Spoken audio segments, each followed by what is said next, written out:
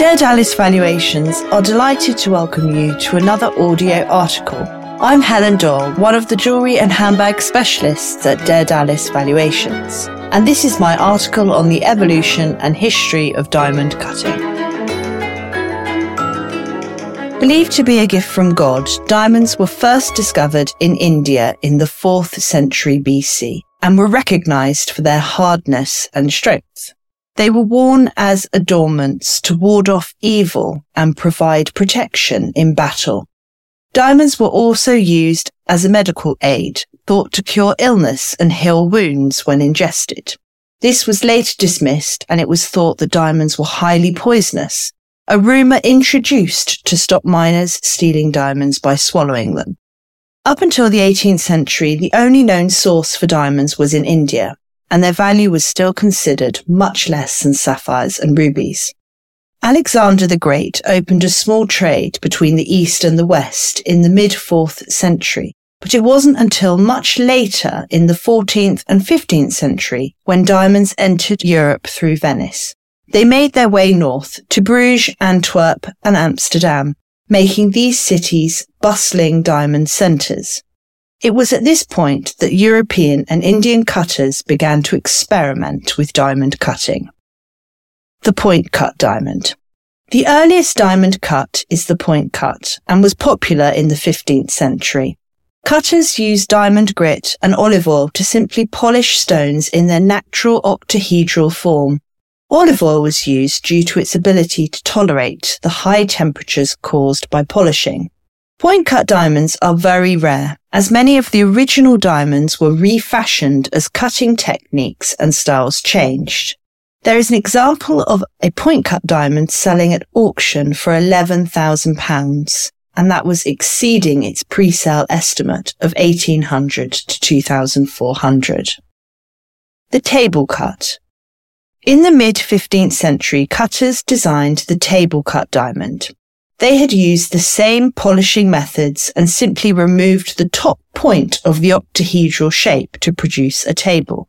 This style of cutting possessed far better optical qualities than its predecessor, with greater brilliance and fire.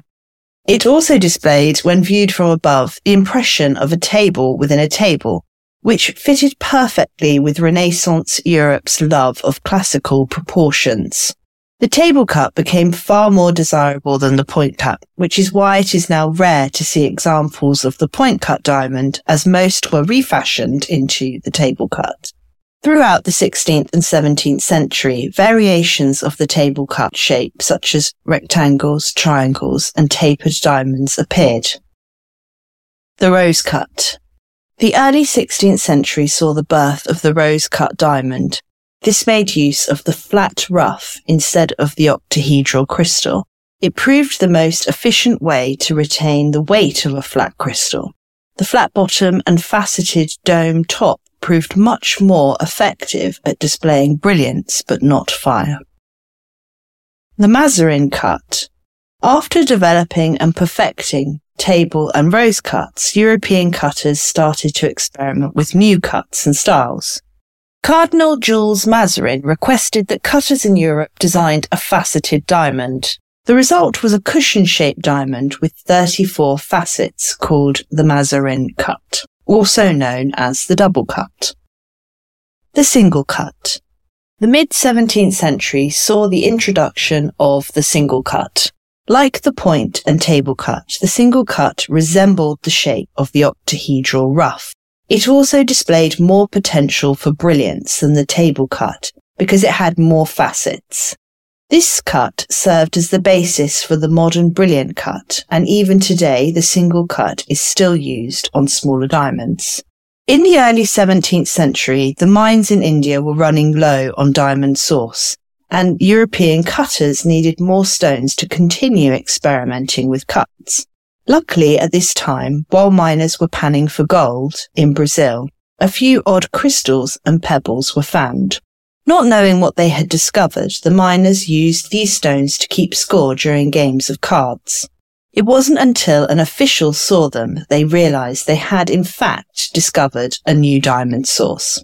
The discovery of alluvial deposits in Brazil meant great things for the cutters in Europe. These diamonds rivaled those of India, and Brazil became the main source of diamonds for Europe.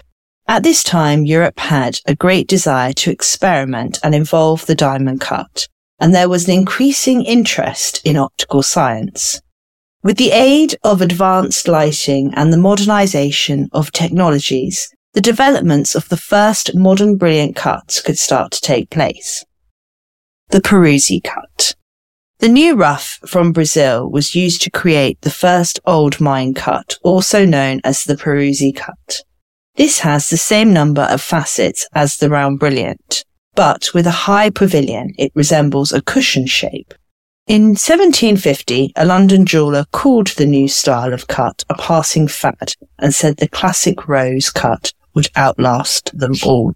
Today, antique cushion cut diamonds remain extremely popular and sell very well. The round brilliant cut diamond. Years of experimentation with cutting led to the production of the modern brilliant cut.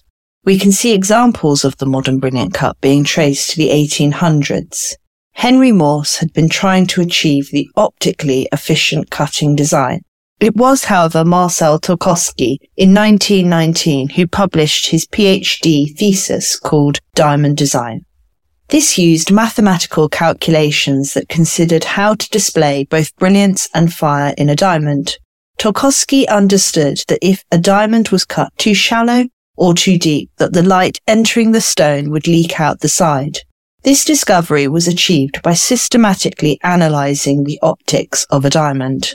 Although this was revolutionary for its time, there have been other claims on the perfectly proportioned diamond. In 1940, Epler produced the European cut, and later in 1970, the IDC, International Diamond Council, also produced a set of ideal ranges. These differing proportions all aimed to show the viewer the perfect amount of brilliance and fire.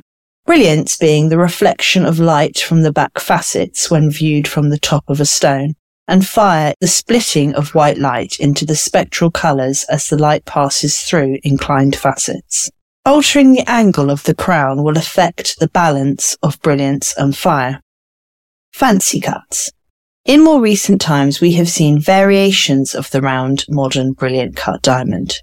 Cutters have applied the same perfected proportions, displaying great amounts of fire and brilliance, and applied them to the pear and marquise cuts. The pear and marquise cut diamonds have been around for centuries, but never before displayed the optimum optical properties. Furthermore, this led to the production of more fancy shapes. The heart cut and princess cuts are now examples of this. Triangular diamonds cut in this way were even named the trillion cut. With many attributing factors that have been considered in the cutting of diamond throughout its evolution, I wonder what the next 7 centuries will bring. Will our future generations look back and consider the brilliant cut diamond a primitive design compared to what this stone, advanced technologies and creative cutters achieve in the future? Thank you for listening. You can read this article and many more at darevaluations.co.uk. Search for Dare Dallas to find us on Instagram and LinkedIn, where our team will keep you updated on market trends and our valuation service.